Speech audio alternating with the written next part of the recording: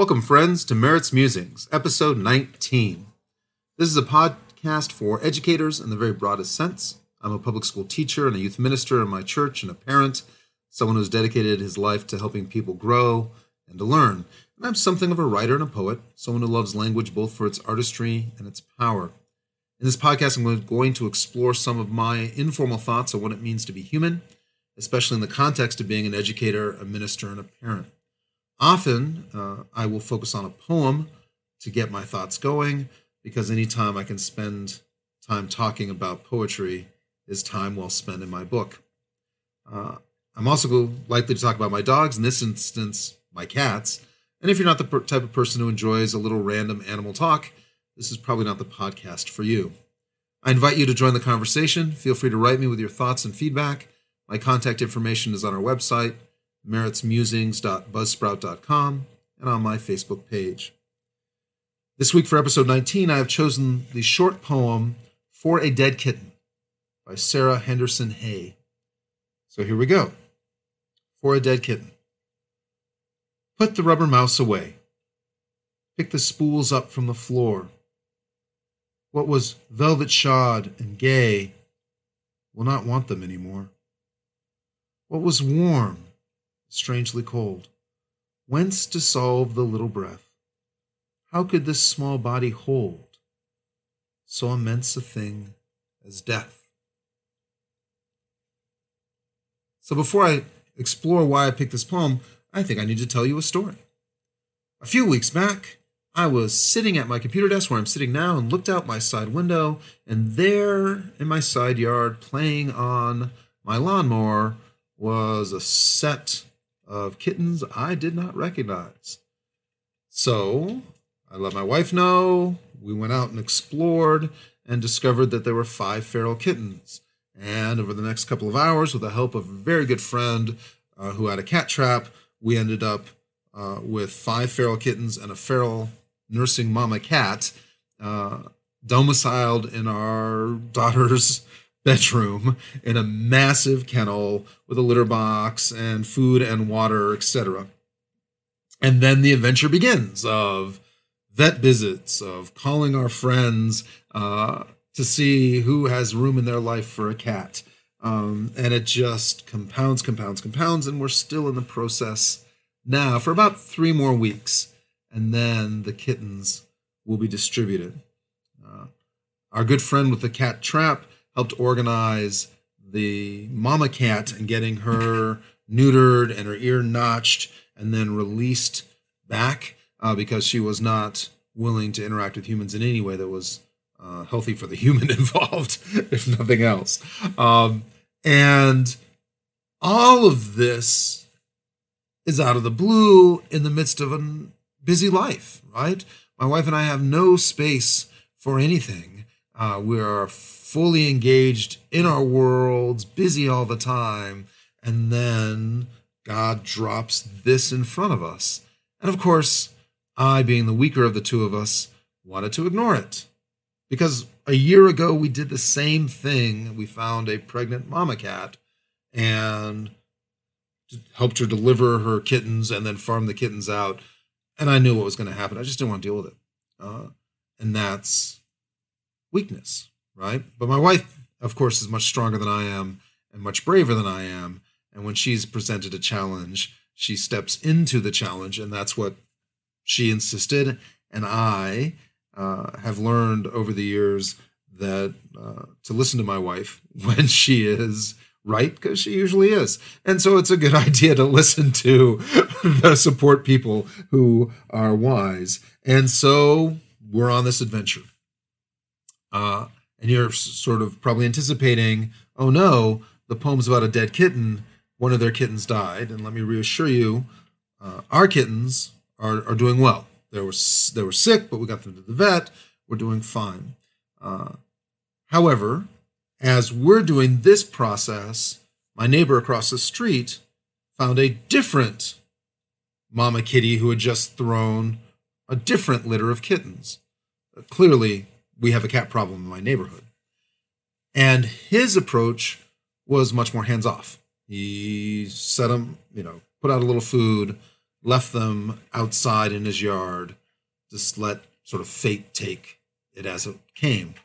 And then a few days ago, I had been out running errands in my car. I came home. My wife helped me put groceries away or whatever, and then stepped outside to do some yard work in the garden, and then rushed back in upset because there was a dead kitten in the road right outside of our driveway.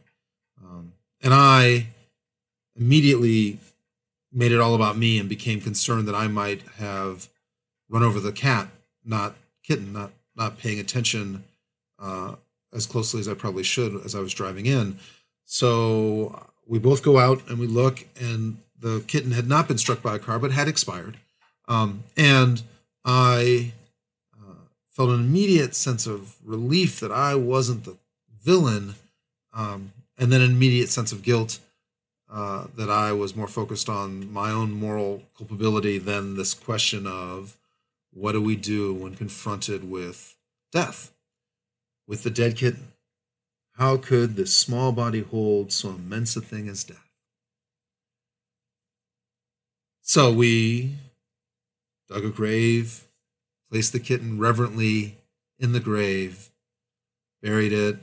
I prayed a little, although it's hard to figure out exactly what prayers make sense in and around a kitten that doesn't have a connection. Usually when a pet dies, I pray mostly for the family of humans surrounding that pet. But this one didn't have that family. And I don't pray for every dead creature that I encounter in the world, and maybe that's a flaw and something I should think about. But so we said a prayer, we held hands, my wife cried, and we went on. And I've been spending days processing all of this because it's an adventure. And like any adventure, I'm Bilbo Baggins. Adventures are to be strenuously avoided because they make you late for dinner. But if you're on one, you need to do it well and learn as much as you can. And this whole kitten process has taught me so much about the connections and webs. The only way I'm able to pull this off is because we've had such wonderful friends who have shared their knowledge, shared their cat traps, given us advice, come in and fed the kittens when we haven't been here. The support of the community around us becomes an essential part of our existence. And I'm constantly amazed that people do not value and invest in their social networks to the degree that they're healthy, because nearly anything that I've accomplished that has been worthwhile has been done because I've been fed and supported and loved and prayed for by a community of people who are willing to support me and love me even when I come up with crazy ideas, or support my wife in her crazy ideas, or jointly we decide, yes, we will love and support these kittens, and hey, we need help. Even if it's just telling us that it's going to be fine as we go forward.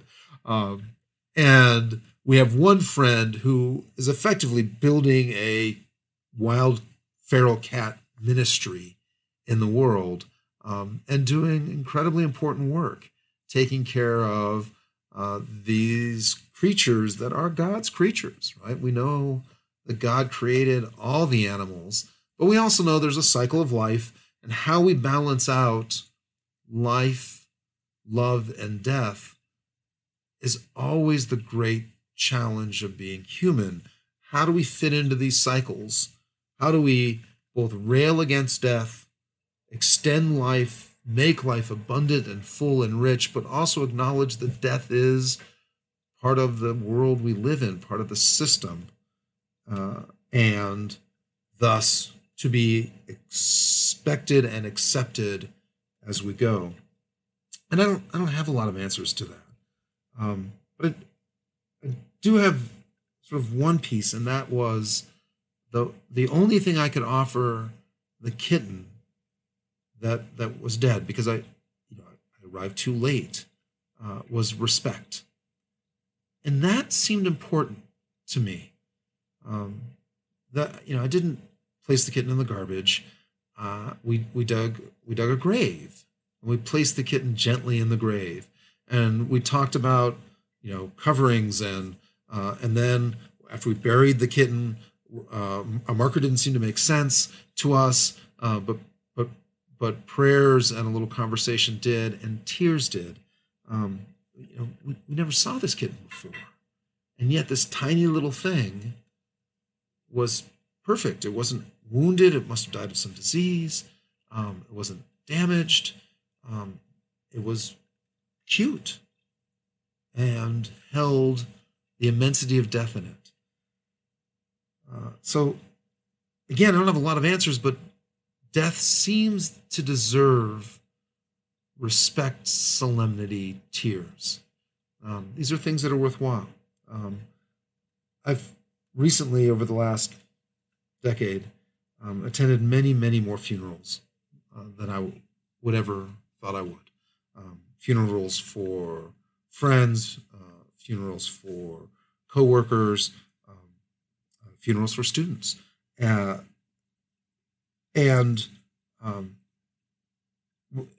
With all of those funerals, my life continues. Everyone in the funerals' life continues, although everyone's life gets altered in some degree by the experience. So I spent a lot of time thinking about, how do we manage that? Where do we go from there? And again, I keep thinking that the answer to this immense thing called death is to breathe, to recognize sorrow, to recognize loss, and to recognize that life is precious, and thus this loss is disturbing and upsetting, even when our faith tells us that death is temporary. And it doesn't change the fact that in that moment, in that place, there is real pain, right? I think of Jesus and Lazarus, right? Jesus knew he was going to raise Lazarus from the dead, but that didn't stop him from crying at Lazarus's tomb, because in that moment there was death and loss, and a life deserves tears when it slips away. So that's part of what I feel like is important that I learned from this kitten, is that it is appropriate and reasonable and healthy to grieve, but also to move forward. And that's the piece where I keep running into that wall again and again and again. What does moving forward look like in a world where we act, and those actions sometimes, often, seem so small in the face of the world's problems? And for that, I keep running into a different piece, which is Lauren Isley's Parable of the Star Thrower. And this one keeps running through my head constantly, and there's tons of different versions out there. The one I have internalized goes like this. There was a man walking along a beach after a major storm, and the beach was filled with starfish that had been washed ashore from all the waves of the violent storm of the night before. And as he walked and looked on these thousands and thousands of starfish on the beach, he is focused on a little boy who was running up and picking up a starfish and running towards the ocean, and then flinging the starfish as hard as he could towards the waves with a shout of joy. He would watch it splash into the water, and then he would run and grab another and fling it again and again. So he watched this repetition 7-8 times, and then he said to the little boy, "What are you doing?" And the little boy said, "I'm saving these starfish. They're all going to die if they stay here. We need to save them. You should come join me. Well, we can save starfish." And the older man said, I'm sorry, that's ridiculous. There are thousands of starfish here, and you're not going to be able to save very many of them. It's not really going to make a difference. And the little boy listened and nodded his head, and then grabbed one of the starfish, ran to the crest of the waves, and threw it into the ocean. And then he turned back and he grinned at the man and said, I made a difference to that one. That, I think, is the only answer I've got when confronted with so immense a thing as death, is that we can make a difference to that one, right? So that is what I offer you today.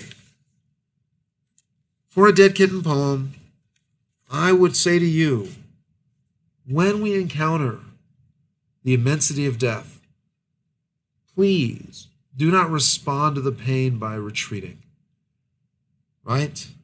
Please embrace the pain, cry, grieve, connect to your support network, and then go find a starfish to fling back into the ocean and make a difference for that one. I'll let you know how the kittens turn out. God bless you all. Talk to you soon.